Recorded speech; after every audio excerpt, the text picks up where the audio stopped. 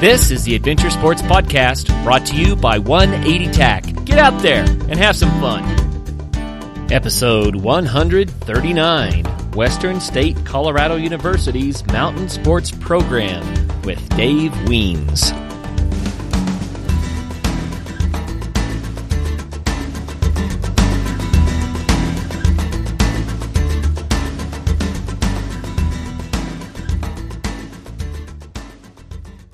Before we dive into the main show, I wanted to send a reminder out there to all college students who are interested in having a really cool point on their resumes. We're offering a mini internship to help promote the Adventure Sports Podcast on college campuses as Adventure Sports Podcast ambassadors. We'll make it worth your time. You'll get great experience to put on the resume, and it'll be a ton of fun too. Please go to adventuresportspodcast.com and contact us there by pressing the contact button. Cool. Now enjoy the show.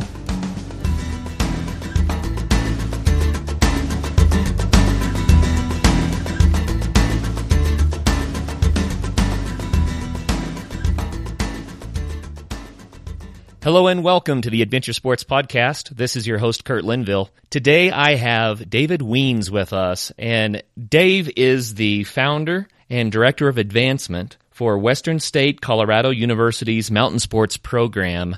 He has been an adventurer for a long time and knows an awful lot about adventuring, especially mountain biking, skiing, trail running, and things like that. And Dave wants to share with us today what this program has to offer for adventure sports enthusiasts, especially students that may be interested in going to Western State Colorado University. So Dave, welcome to the program. Thank you, Curtis, and thanks for having me. Oh, you bet. So Dave, tell us your story. How did you get involved in adventure sports, and what brought you to Gunnison, Colorado, where you run this program? Boy, it was a long time ago, but I'd just have to, I guess growing up in Colorado, I grew up in the Denver metro area, and my parents were both from the farm, so they didn't exactly come from an outdoor adventure background, but they took us skiing, and I had a bicycle, and I guess just being around, probably skiing to start with. They took us on a raft trip when I was 6, and we ran the Yampa River up in northwest Colorado, and that was probably part of it too. But around the age of 14, I became very interested in river sports and skiing, and really just got derailed from just about everything else in my life, and was one of those kids that became obsessed with whitewater and skiing. And when it came time to pick a place to go to college, I looked to the west, up into the mountains above Denver, and I found Western State College at the time in Gunnison, and enrolled there. And I guess the rest is history, if you will, in that I skied and paddled a kayak, and at that time the mountain bike was brand new. This is the early 80s, and I knew that mountain bikes existed, but it's hard to imagine this, but there was a time when they were a rare commodity. The cheapest mountain bike you could find was a Specialized stump jumper, and it was well over $500, an amount of money that I certainly didn't have. And so for me, for a long time, the mountain bike was an elusive, what I called the elusive toy. The one toy that I couldn't quite afford yet. I had my boat, I had some skis, and at some point I did get a mountain bike and started to do that, and started racing up here in Gunnison. The sport of mountain biking really started in California and Colorado, and I happened to be living in one of the places that is considered, I guess, one of the birthplaces of mountain bike. That would be Crested Butte. And there was a good crew of guys racing bikes here, and I just jumped in with them. And started to race, and had a certain amount of success with it, and was able to enjoy a career in professional mountain bike racing. And that was while I was still going to school at Western. Graduated from Western the same year I signed my first pro contract, and am still involved in the bicycle industry, and have been able to see the world behind the handlebars. But it all really started with skiing and kayaking in the mountains and the outdoors and adventure, and just a desire that hasn't waned in me at all to get out and experience the great natural areas that especially the state of Colorado have. I've traveled around a good bit. I've done some fun adventures in some different places, and I always I just can't wait to get back to Colorado. Yeah, Colorado is a very special place, no doubt about that. What about Gunnison? I don't know how many of our listeners know Gunnison in any level of detail. Describe Gunnison for us, its setting and what's around there. I've lived in Gunnison for a long time, a few decades, and I can't imagine personally living anywhere else. What I love about Gunnison, and this won't resonate with many people or everybody, but I call it splendid isolation. We're an isolated community. We're small. We're off the beaten path. We don't have a major highway running through here. I just love the feel of it. It's a regular town. I love resort towns. I love Crested Butte and Aspen and Steamboat and places like that, but Gunnison's not a resort town. Gunnison's a ranching community. It's a regular town with a lot of just regular folks. There's not the in-your-face scenery in Gunnison like there would be in a place like Telluride. The beauty around here is very subtle, and it's not always apparent in the middle of the day. Sometimes as the light gets lower late in the day, that's when the beauty of Gunnison really comes out. It's high desert, but we're surrounded by public lands. I can go, on my bicycle 5 minutes in any direction and be on BLM public lands, and eventually the BLM gives way to the Forest Service, and we've got amazing trails. And then if I happen to hop in my car, it's a very short drive in any direction, and I'm in some fantastic alpine terrain. So I like the proximity of Gunnison to the Front Range. We're relatively close to the Front Range, but we don't see as many of the Front Range people on the weekends as you would, say, along the I-70 corridor. We're starting to see more of the discerning Front Rangers, though, heading down this way to ski at Crested Butte Mountain Resort, ride their bikes at Hartman Rocks here in Gunnison, check out the Black Canyon of the Gunnison. As I-70 gets busier, I think people are starting to broaden their vision a little bit about some of the opportunities that are accessible to them in the state. So I think a lot of people dismiss Gunnison initially as being too far away, say from the Denver metro area. But when you get down and you look at it, it's I can get to my mom's house in Denver in about 3 hours and 20 minutes. So we're relatively accessible, yet we're not overcrowded. Gunnison, I have to throw in there, like you mentioned, it's not far from the Black Canyon. So it's not far from the reservoirs that are at the top end of the canyon. You also have Monarch Ski Area that's not too far to the east. And the Weminuche Wilderness Area is kind of to the southwest of you there. Lake City is a bit of a drive, but a beautiful area. I think Gunnison, nestled there between Lake City and Crested Butte and all these other really neat mountain locations. It's kind of a neat central location to access all that stuff. Curtis, you're absolutely correct. And what I've realized now as I get older is I may not even get to explore all the places that I want to explore that are close to Gunnison. My wife Susan and I, we were married in Lake City. It's the San Juans. We're at the northern edge of the San Juans. If we go south, we're in the San Juan Mountains, like you say, the La Garita Wilderness, the Big Blue Wilderness. Ouray is not that far away. The West Elk Mountain Range is a very, seldom visited, very cool. It's one of the San Juan supervolcanoes. That's the geology of that mountain range, and you don't see hardly anybody in there. And that's directly to our northwest. The Elk Mountains up around Crested Butte, the Fossil Ridge area, the Monarch Pass area, including the Monarch Ski Area and the Crest Trail. We're just surrounded by all kinds of opportunities. The Blue Mesa Reservoir, as you mentioned. So I've lived here so long, and it still baffles me that there's a ton of places that I haven't explored. Well, I think that makes that kind of a hot location, especially for students who would like to live in an area where they can really plug into wilderness and nature and all the adventure sports associated with that. And so Western State Colorado University is right there. And let's see, you said it was 2012 when you started the program for the mountain sports program for Western State. And what led you to do that? Well, we have an alumni who generously gives to our program, and initially he was giving to the mountain bike team. We had separate club teams. We had a mountain bike club, we had a ski club, an alpine, a Nordic ski club, an alpine ski club, a free ride ski club, all these different clubs. And this alum was interested to see if we could just make our mountain bike team a little more competitive. So they, the folks at Western contacted me and just asked me to look into the landscape of collegiate mountain bike racing and to see how we could improve our position in that sport.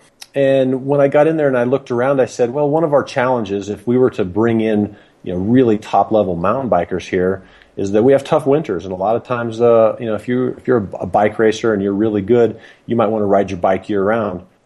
So I said, I hate to bring athletes in that aren't going to thrive in Gunnison during our winters because we get a lot of snow. But what does make sense to me is bringing in mountain bikers who want to race their bikes in the fall and then are happy, like I do, putting the bike away in the wintertime, and you get your skis or your snowboards out. So I just suggested the idea of, instead of really putting a big effort behind trying to make our mountain bike team a lot bigger, let's create an addition to our mountain bike team. Let's call it the Mountain Sports Program, and let's expand it to not only include mountain biking, but also let's bring our skiing programs in, and let's look at trail running and snowboarding, and let's just put it all under the name of mountain sports, so that there's that feel of family, and it doesn't have all these distinct different clubs that don't really have a connection. Whereas once we put that under mountain sports, we connected all those sports so that athletes typically don't refer to themselves as a mountain biker or a skier or a snowboarder. They're mountain sports athletes. We see a big crossover where our trail runners or our mountain bikers are also our Nordic skiers. We've got downhill mountain bikers who are free ride big mountain skiers. We've got mountain bikers and trail runners who are snowboarders. So we're starting to see, these athletes with, multiple talents or interests coming to Western, first and foremost to study for their academic pursuits, but they're also able to compete in the sports of their choice. But not just experienced athletes. Mountain sports, it's important that people understand that what we expect out of our athletes isn't excellence, but it is effort. So you don't have to be good at something. In fact, you could come here and have never raced a mountain bike before, and you could become part of our program. And I guarantee you, after 4 years at Western on our teams, whether it's skiing or snowboarding, trail running, or mountain biking, you're going to be good at it. But on the same hand, we have some very experienced athletes. Francesca Paviard-Kane, she's one of the top 5 free skiers in the world. She's on the Freeride World Tour. She came up through the program at Western.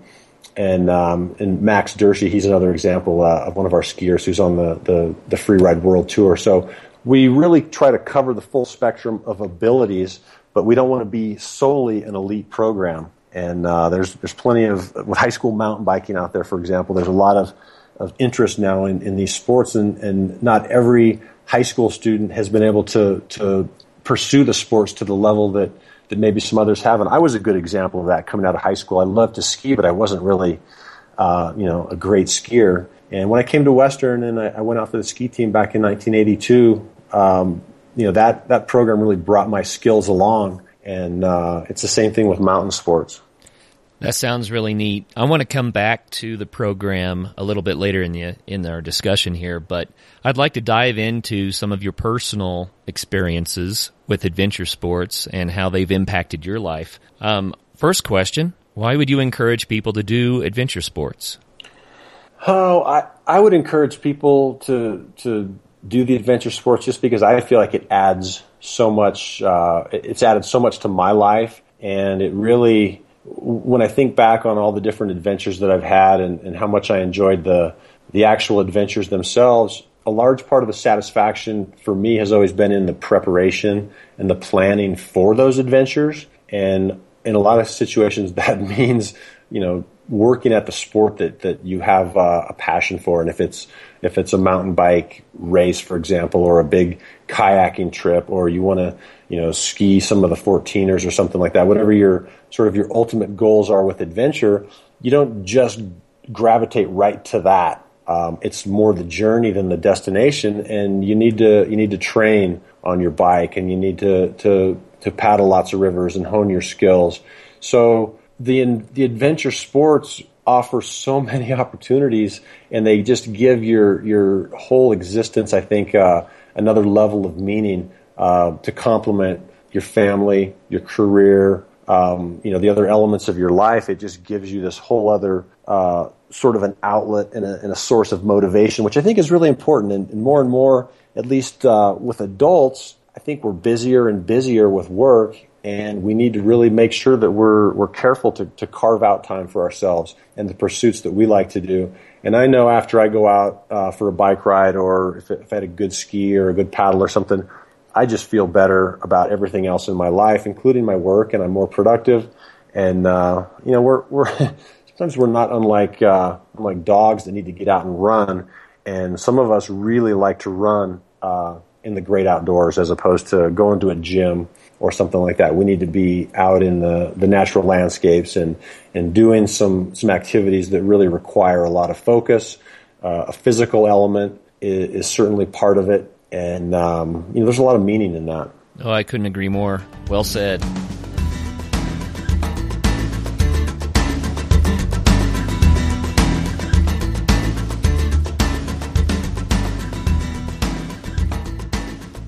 Bentgate Mountaineering, located in Golden, Colorado, has been outfitting backcountry travelers for the last 20 years. Winter is in full swing, and it's prime time to check out the latest in alpine touring, telemark, NTN, and split boarding gear. Bentgate carries the premier brands including Black Crows, DPS, Dynafit, G3, Icelandic, K2, Rocky Mountain Underground, Rosignol, Solomon, Volley, Never Summer, and Jones. With more people in the backcountry than ever, it's crucial to be prepared. Bentgate has the latest in avalanche safety gear from beacons to airbags. Come in and they will set you up with the proper gear and point you in the right direction to educate yourself on snow safety. If you don't own the gear, Bentgate offers a full range of rental and demo equipment, including the latest skis, boots, split boards, beacons, shovels, and probes. Bentgate also hosts free demo ski days at local resorts to give you a hands-on opportunity to ride the latest gear. Be sure to check bentgate.com for their full product selection as well as updates on all of their events.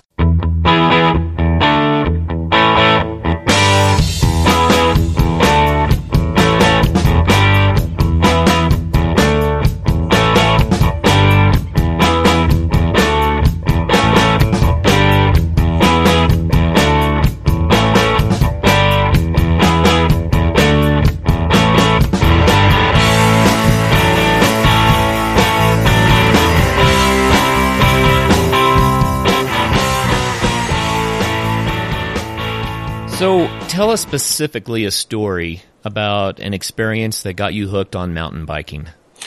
Well, the original hook, the one that just pops into my mind immediately, didn't take place in a wild, exotic place, but it took place, believe it or not, in the Denver metro area back in, this must have been 1980, 81, somewhere in there. We had built up these sort of mountain bikes at a sporting goods store I worked at in Denver. And they were horrible bikes. They were basically beach cruisers with side pole brakes, but they looked like mountain bikes, and we could afford them.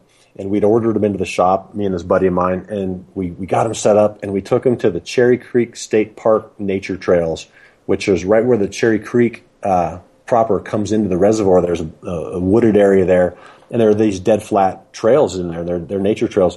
There were no mountain bikes at that time. I'm sure bikes are not allowed on those trails anymore. But at that time, there was no one was riding bikes on trails.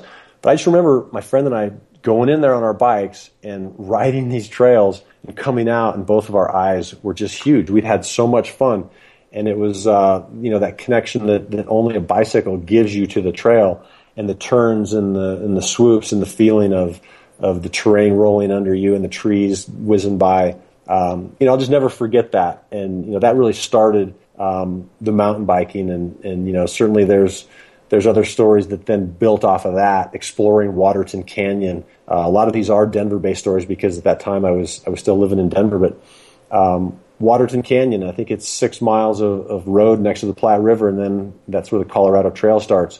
Well, back then in the early 80s, that was a trail, and I didn't know where it went. There were no maps. I had no idea that it went to the Platte River, and it just went into this dark forest as far as I was concerned. And I remember my mom lived near there, and I would pedal my mountain bike out there, and I'd start into that trail, and I'd get so far, and I'd finally be feeling like, man, I'm so out there. And I'd turn around and I'd come back out, and each time I'd venture in a little further. And one day all of a sudden I popped out on the Deckers Road back at the South Platte again. And it was like, oh, I guess this trail does go someplace. But that was sort of the sense of adventure and awe that was so prevalent in my early mountain biking, that I loved the exploration. And when I first came to Gunnison and rode my mountain bike, Here, it was all exploration. There wasn't a guidebook. You couldn't, Hartman Rocks barely existed as far as the trails.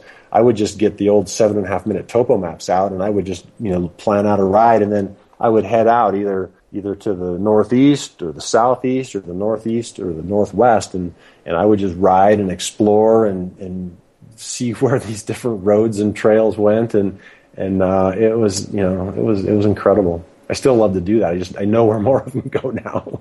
That's a lot of fun. And equipment has advanced amazingly, obviously, since the 80s.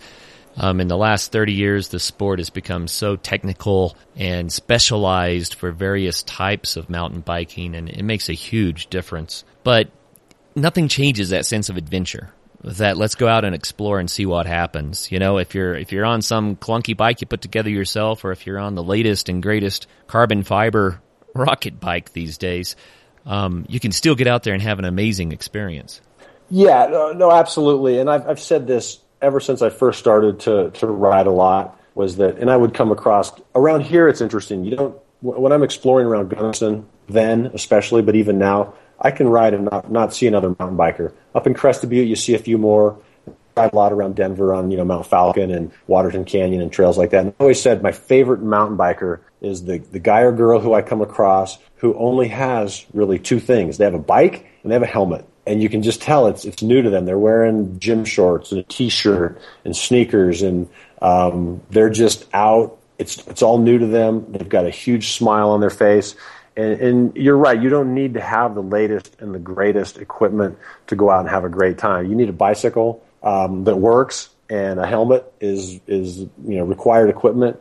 I'd bring some gloves too, and go out and have an adventure.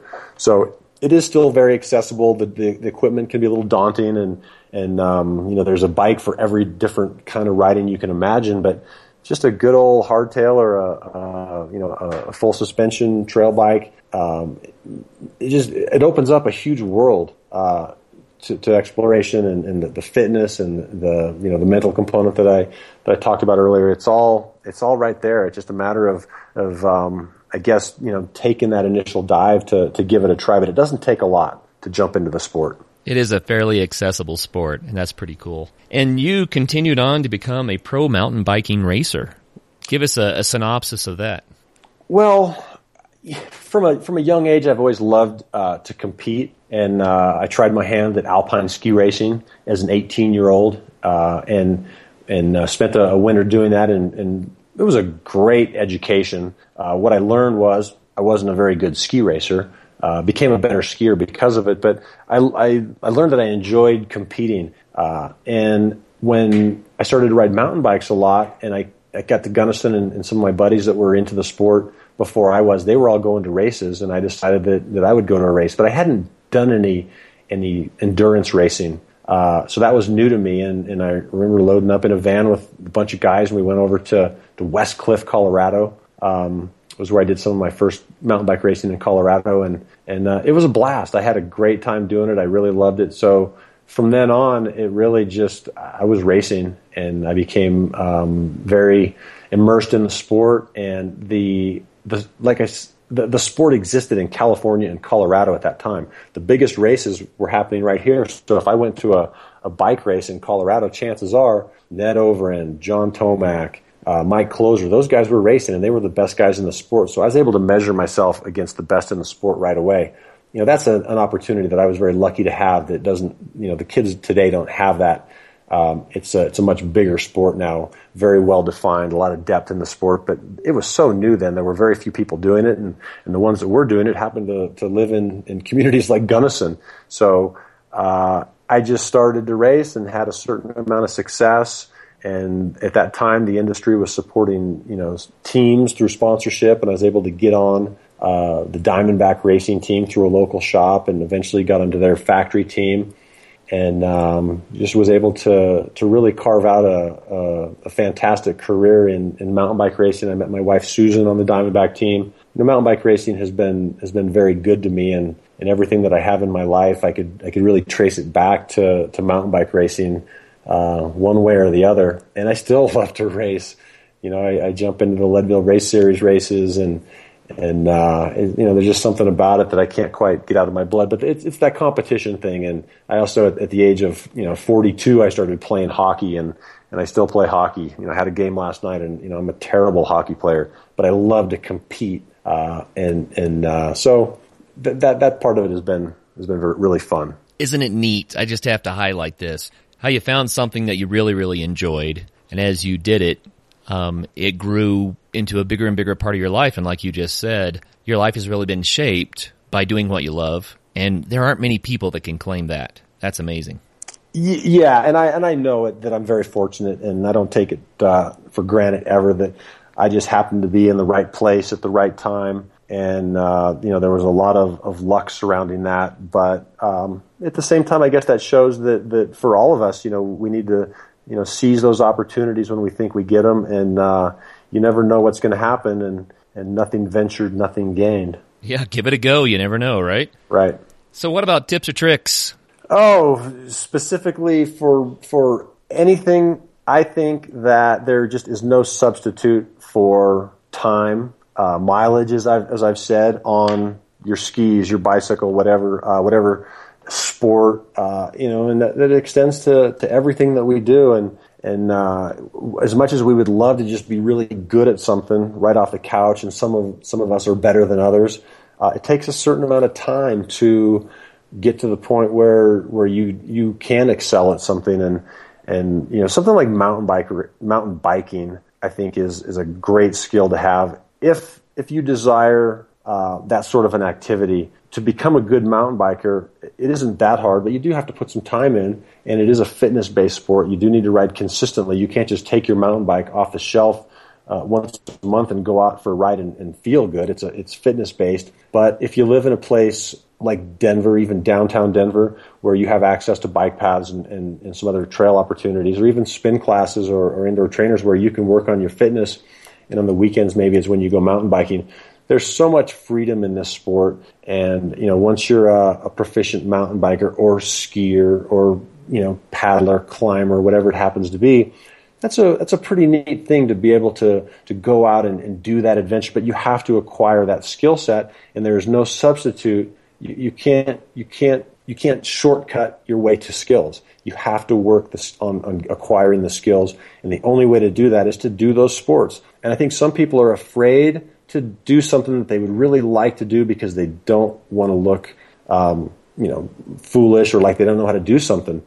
But I say, man, you can't think about that. You've got to dive in and just do it. And yeah, you're not going to be very good in the beginning, but you don't care. And you don't care what people think. You just want to get out there and get your skill set and your foundation set so that eventually you're good. And I remember jumping into things and saying, hey, yeah, I'm not good at this now, but give me a few months or a few years, and I'm going to be good at this. And with hockey, that hasn't worked out. I'm still terrible. But with some other sports, you get that feel finally, because when you first get on a mountain bike, if you don't come from riding bikes, it doesn't feel right. The brakes feel weird, the shifting, everything about it.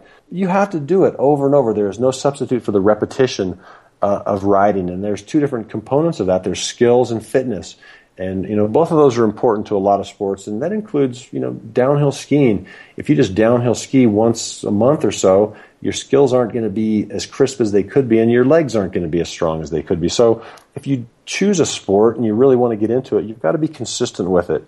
And that's where I really always come back to the bicycle, because it's the most accessible sport. We have to drive up to ski areas. Cross-country skiing in the resort communities is pretty accessible to folks, but to others, if it requires an approach and it takes too big a chunk of time, it's harder for us to do it in our busy lives. And mountain biking, depending on where you live, you might have great mountain biking trails right out your back door. If you live anywhere along the Front Range, on the west side of town, of Denver or Boulder or Fort Collins or Colorado Springs, you've got the mountains right there, and you've got trail systems up and down the Front Range that are very accessible to you. And you can get out after work, before work, on weekends.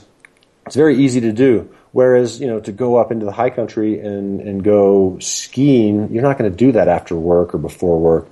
So the bike is really what I consider to be the low-hanging fruit of adventure, something that all of us can get out and do all the time. And give us the fitness, get us outdoors, clear our minds a little bit. And then if you're able to do some mountain biking, you're working on your skills to where all of a sudden that section of trail becomes a little bit easier. That downhill, you find a line through it. You work on your vision to where, now I'm starting to see how this all goes together. So that mileage, that time, those repetitions, I can't stress how important those are, and you can't buy those as much as we'd like to. The only way you get those is by being determined and putting in that consistent time. And that can be the hard part and the barrier of entry for a lot of people. But then other people, they're the kind of people that, hey, they just dive into something and regardless of what it is. And there's a great mountain biker out in California named Jackie Phelan. And she, at a relatively older age, said, you know what, I'm going to learn to play the banjo. And she was terrible,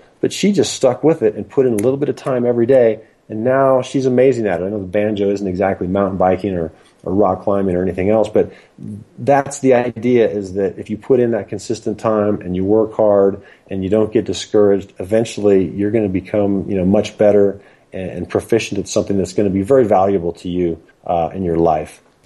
I have to share an event in our family just because it's related to what you're talking about. I started teaching my children how to ski about 10 years ago. And, I started one when he was 3 and, started some of the others when they were 5 or 6. But long story short, this weekend before last was the first time that all 4 of my kids went down a double black together with me. And I realized I'd been working for 10 years to make that happen. And I said, I have arrived. After 10 years, my kids are all skiing the double blacks. And we've just been having a ton of fun. But here's the thing. Skiing is not as accessible as biking like you're talking about. It took 10 years. Of course, they had to grow into their teenage bodies before they really had the strength to dive off of some of this crazy terrain. But we kept at it. It took a long time. They're there, and it's really exciting. But with biking, you can do 15 minutes at a time if you need to. You don't have to block out a day, and schedule a weekend and all that stuff like you're talking about. Man, if you can do 15 minutes here, 15 minutes there, an hour here, an hour there, but do it consistently, you can advance very quickly in the sport.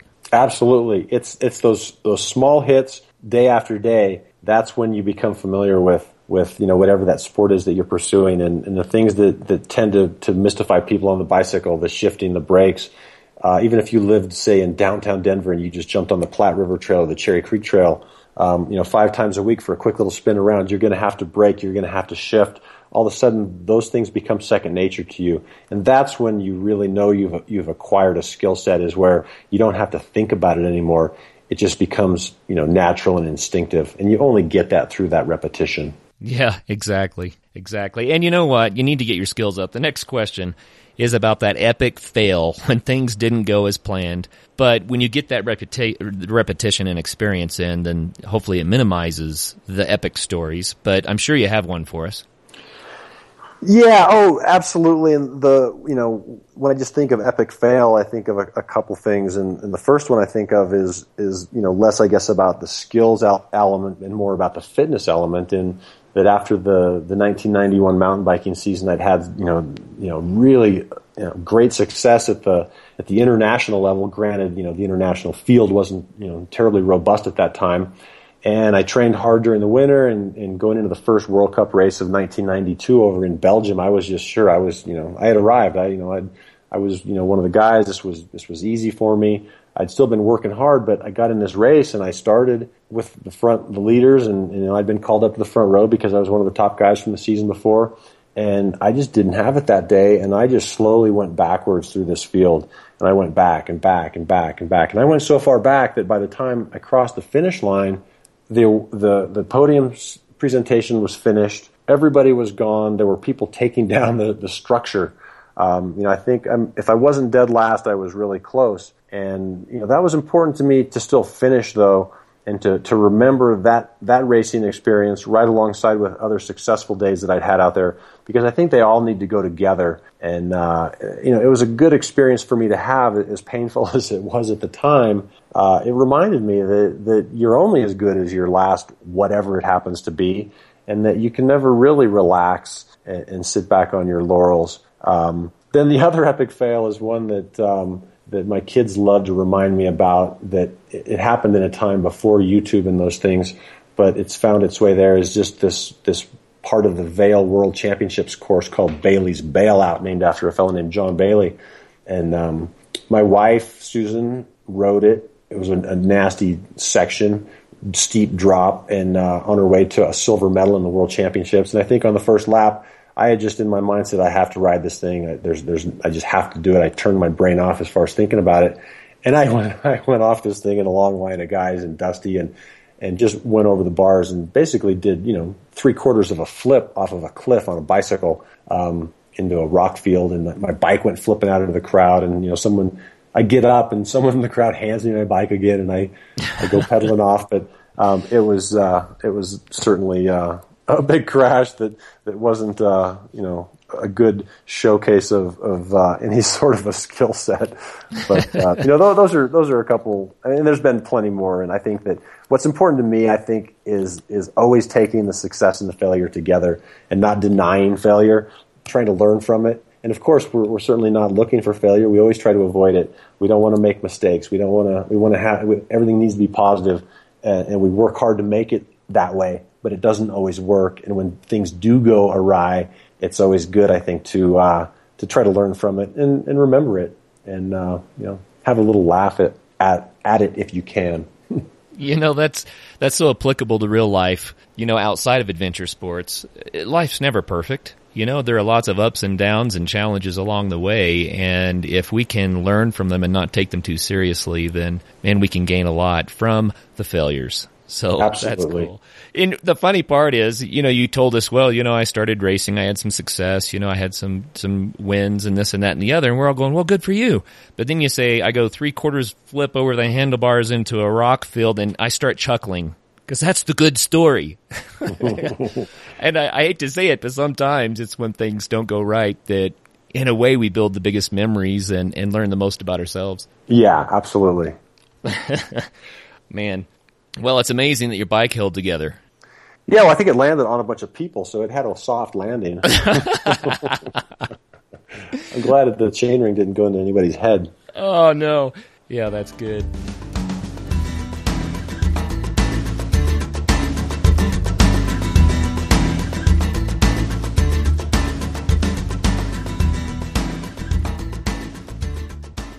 The 180 Flame is the ideal alternative to bulky and fragile gas-burning camp stoves. The 180 Flame utilizes fewer parts with minimal weight and maximized reliability. The locking tab and slot design means there are no hinges, welds, or rivets to fail you in the field. Cook your food and boil water quickly using only small amounts of natural fuels including twigs, grass, pine cones, and leaves. Weighing just 6.4 ounces, the 180 Flame is the ideal alternative to a backpacking stove. You can find your new Flame at 180tac.com or a retailer near you. 180 Flame. Think big, pack small. Phoenix Multisport is a sober, active community that supports individuals who are healing from substance use disorder by providing free programs to help them maintain their sobriety. A few of these programs include CrossFit, yoga, boxing, cycling, and rock climbing, and are offered to anyone who is 48 hours clean and sober. Phoenix Multisport provides programs in Colorado, Orange County, California, and Boston, Massachusetts. For more information on this nonprofit, go to www.phoenixmultisport.org. Together, we can help individuals rise from the ashes of their addiction and heal families.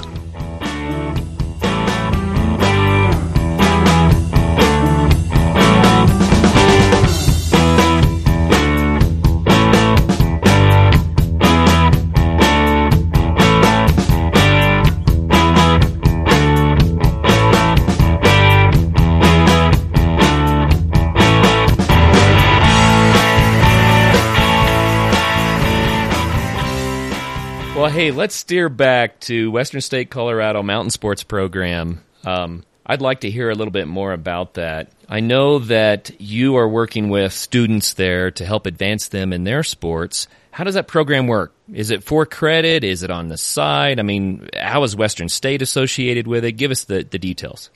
Well, it's technically a club sport. It's in the club sports. We've got a club sport hockey team, lacrosse, Lots of club sports. So it's not what's considered NCAA sanctioned sports. It's not in the athletic department. But what we've created with mountain sports is almost that alternative mountain sports athletic department. And it's mountain biking, it's skiing, it's snowboarding, and it's trail running, and it's competition. It's if you just want to go out and enjoy those sports recreationally or just for fun, we have another program at Western called Wilderness Pursuits. And in Wilderness Pursuits, they've got a ton of gear and a ton of expertise, and then a whole schedule of trips where you can go on trips and mountain bike and ice climb and backcountry ski and rafting and paddling and all kinds of things. Both learning how to do it, becoming better at it, or if you're really good at it, you can, some of the trips are very high level and, they're climbing and skiing peaks and things like that. What differentiates the mountain sports program is that it is competitive. These are competition teams. We're pinning numbers on. We're racing. In the case of freeride big mountain skiing, it's a judged competition. Freestyle skiing and snowboarding is the same. So it's competition and nothing more. So that's part of it. If you don't really like to compete, then mountain sports, as far as at least participating in the sports part of it, may not be for you. But what we found is that there's a lot of student athletes out there that like to race their mountain bikes or want to learn to race their mountain bikes, and that's an important part of it too. People say, hey, can I make the team? Do you guys do cuts? We don't. These are dues-based programs.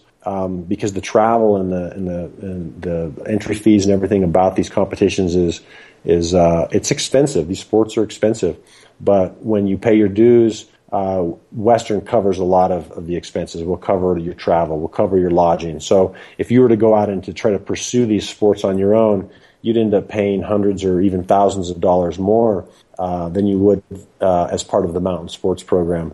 So even though they are dues-based, it's a very good value, and you don't have to be an excellent mountain biker or skier. In fact, we get students every year, hey, you know what, I'm interested in mountain biking, but I really haven't ridden a lot or at all.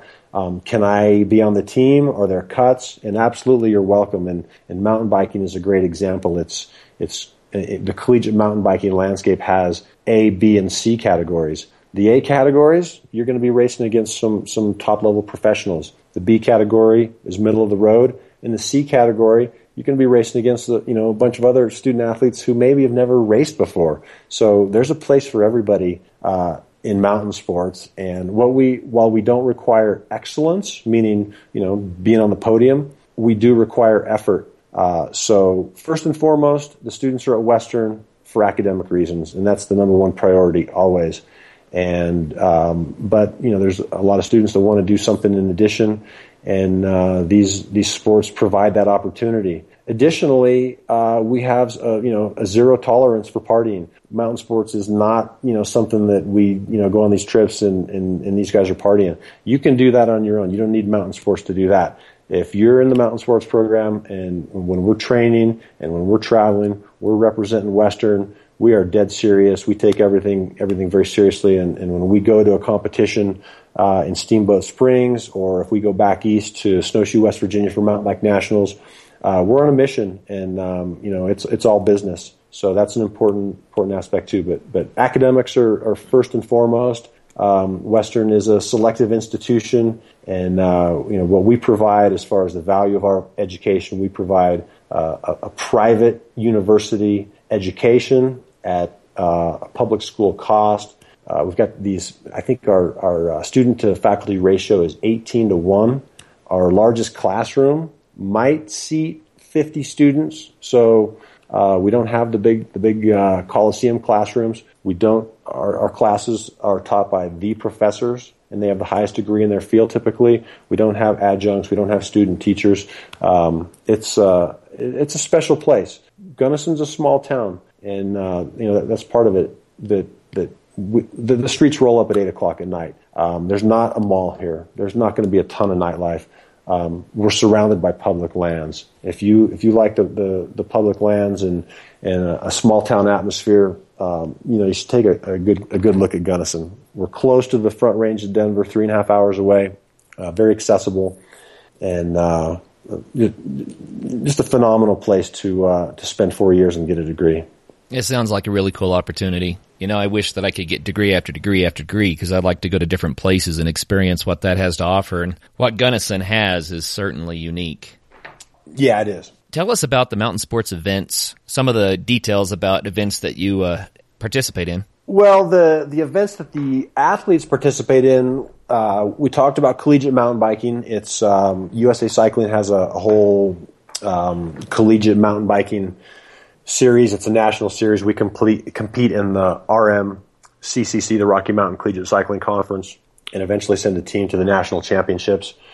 In the world of alpine ski racing and Nordic ski racing, we compete in the USCSA, which is the United States club skiing sanctioning body. In free ride big mountain skiing and snowboarding, it's the free ride world tours and qualifiers, anywhere from a 2-star to a 4-star event. And right now our teams are heading for Canada for events up there. So we've got almost 50 free ride big mountain skiers and snowboarders on our roster. So that Crested Butte has phenomenal terrain for those listeners that don't know what Crested Butte's known for is their double black diamonds and their natural terrain, steep terrain, and they really sort of wrote the book on these free skiing competitions, decades ago, and they're still a leader in the competitive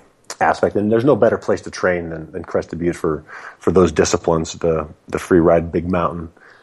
Trail running, we compete. There is no collegiate trail running circuit, so our trail runners are out there competing with the public in anything from a 5K sprint trail run to 100-mile races. We've had Western athletes compete at the Leadville 100 foot race and the Moab Marathon. So that is a fun schedule that could be really anything that's out there that's a trail-based run.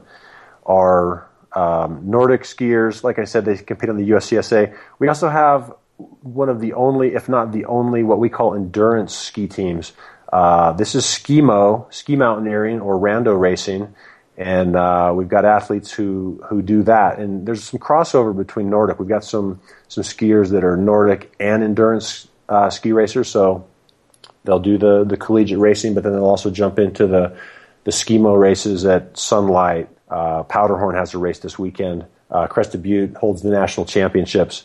A lot of these skiers are training all season long, and the capstone on their season is the Elk Mountain Traverse, which is the midnight start pairs backcountry ski race from Crested Butte to Aspen.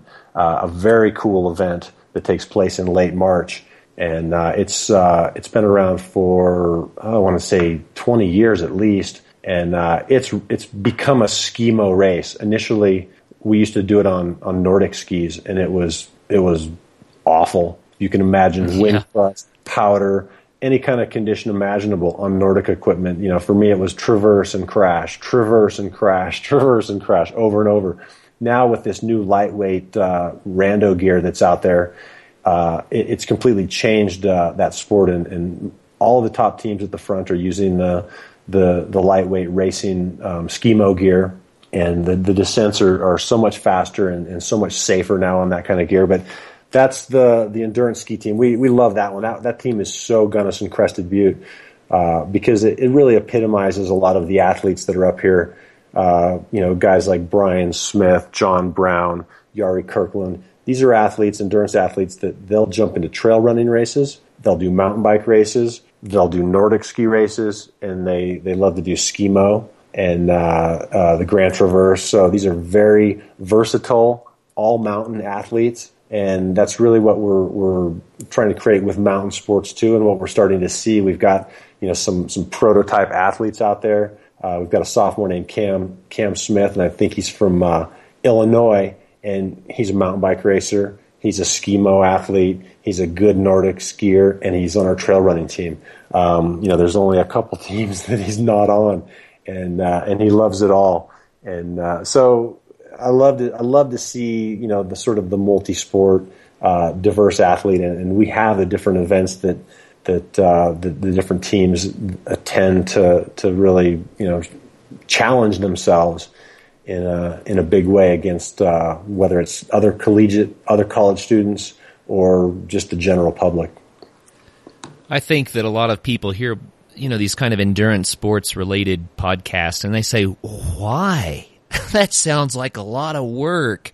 So what inspires you? How do you answer that question? Why go out and do that much work? I don't know if I have an answer to that. I think it's just something that you either get or you don't. And if you're kind of interested in a sport and you get out there and you love it, I guess it's a lot of work, but there's nothing I'd rather be doing. And in fact, as I get older, I start to worry about, what will I do with myself when I can't, go out and be physical. And it's just, there's something about, getting your heart rate up and breathing hard and climbing that hill. And then, a lot of times there is a gravity assist that's a big element of these adventure sports, whether it's Nordic skiing or mountain biking or ski-mo or even alpine, where you're riding a lift up and you're using gravity exclusively. You work hard going up or across the flats, but there always seems like there's that gravitational reward at some point where, we get to be pulled back down the hill and whether we're carving skis or carving turns on a bicycle or even, if you're out trail running and you're doing kind of the same thing. So I don't know that there's a good answer for someone that doesn't get it, because there are certainly those people that they say, hey, you know what, I don't like to exercise. It's not my thing.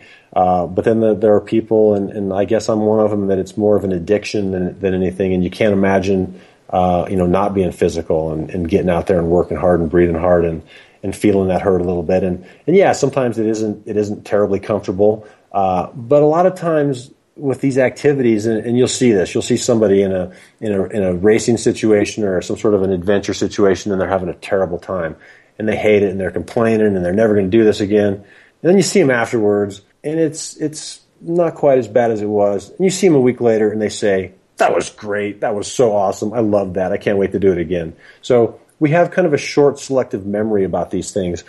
And that's a good thing, because a lot of times what ends up sort of falling away from our memory is the pain and the suffering and some of the anguish, and all that's remaining is the glow of the view, of how we felt at the finish, of what it felt like to nail that section, whatever it was. And that's what we're left with, and that's what keeps us coming back over and over and over. Oh, that's beautiful. And I had that same exact experience when I first got involved in endurance sports. It was, when I was out there at first, it was, why am I doing this? But like you said, selective memory, short-term memory loss, whatever. Then it started to come back and say, you know what, that was really cool. And it tricks us into doing it again. But you know what happens over time is you find yourself in that hard crux of the sport, whatever it is. You're pushing yourself really hard, and you suddenly realize, I'm enjoying this. Yep, absolutely. It's like, wow, I actually feel really good about what I'm doing right now. And I'm enjoying breathing hard. I'm enjoying my muscles burning. I'm enjoying that feeling of really being alive. And I wouldn't want to be anyplace else. Oh, absolutely. So how about an inspirational story to close us out? What I take a ton of inspiration in is seeing how meaningful getting involved in adventure sports has been for so many people. And my experience with the Leadville 100, I hear from a lot of people. I talk to a lot of people. Now with the mountain sports program, having been around for 4 years, I've come across a lot of students where it's changed their lives. And that's the most important thing to me, is when I come across these people that tell me that they got into mountain biking, or they started cross country skiing or whatever it was, and it somehow has transformed their lives and transformed not just that they enjoy going out and doing these things, but how it seeps into every other aspect of their life. And I love to see that, and I know that it could be such an important thing to so many people that there is some trepidation about taking that leap and jumping into something. And if you could just somehow convince those people to give it a go, that they would take to it, and it would become that change in their life that would really be a positive thing. Yeah, I couldn't agree more. So many people that we've interviewed have reported how their lives changed so much for the better because they got involved in an adventure sport, something that gave them a reason to be healthy and a reason to get out there and have fun and a reason then to manage everyday life a little bit better because they had something to do, something to go for, you know? Yeah. That's awesome. So if people want to find out more, they can go to, it's WSCUmountainsports.com. So Western State Colorado University, WSCUmountainsports.com. You've got a great website here that shows off a lot of what you guys are doing there. Are there other ways that people can reach out and find out more information? That's the best way. And additionally, if anybody wants to go to western.edu /mountain sports. Okay, so that's western.edu /mountain sports. Yeah. So, Dave, thank you very much for filling us in on these programs that Western State Colorado University offers. I was not aware of those programs before our interview, and it sounds like you guys have a wonderful thing going. What a great opportunity, especially for students who would like to learn more about adventure sports and endurance sports and live in an area during their education, their college education years, where they can really immerse themselves in the beauty that nature in Central Colorado has to offer. Curtis, thank you for having me. I appreciate it. And additionally, if anybody out there wants more information about the mountain sports program, I would love to hear from them. They can email me, and my email is dweens, that's DWIENS, @western.edu. I'd love to hear from anybody and to answer any further questions that anybody might have about the mountain sports program or about Western State Colorado University. Cool, Dave. Thank you very much. And for all of our listeners out there, until the next show, get out there and have some fun.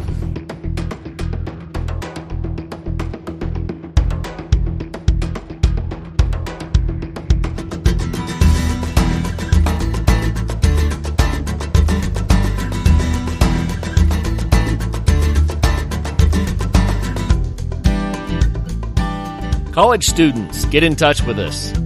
Also, be sure, everyone, to subscribe, go to iTunes or Stitcher, rank, and review. We really appreciate that. That helps to grow the show, and it helps us to get to the top of the rankings, which also helps to get the word out. Please help us do that also by telling all of your friends. We thank you very much. Take care.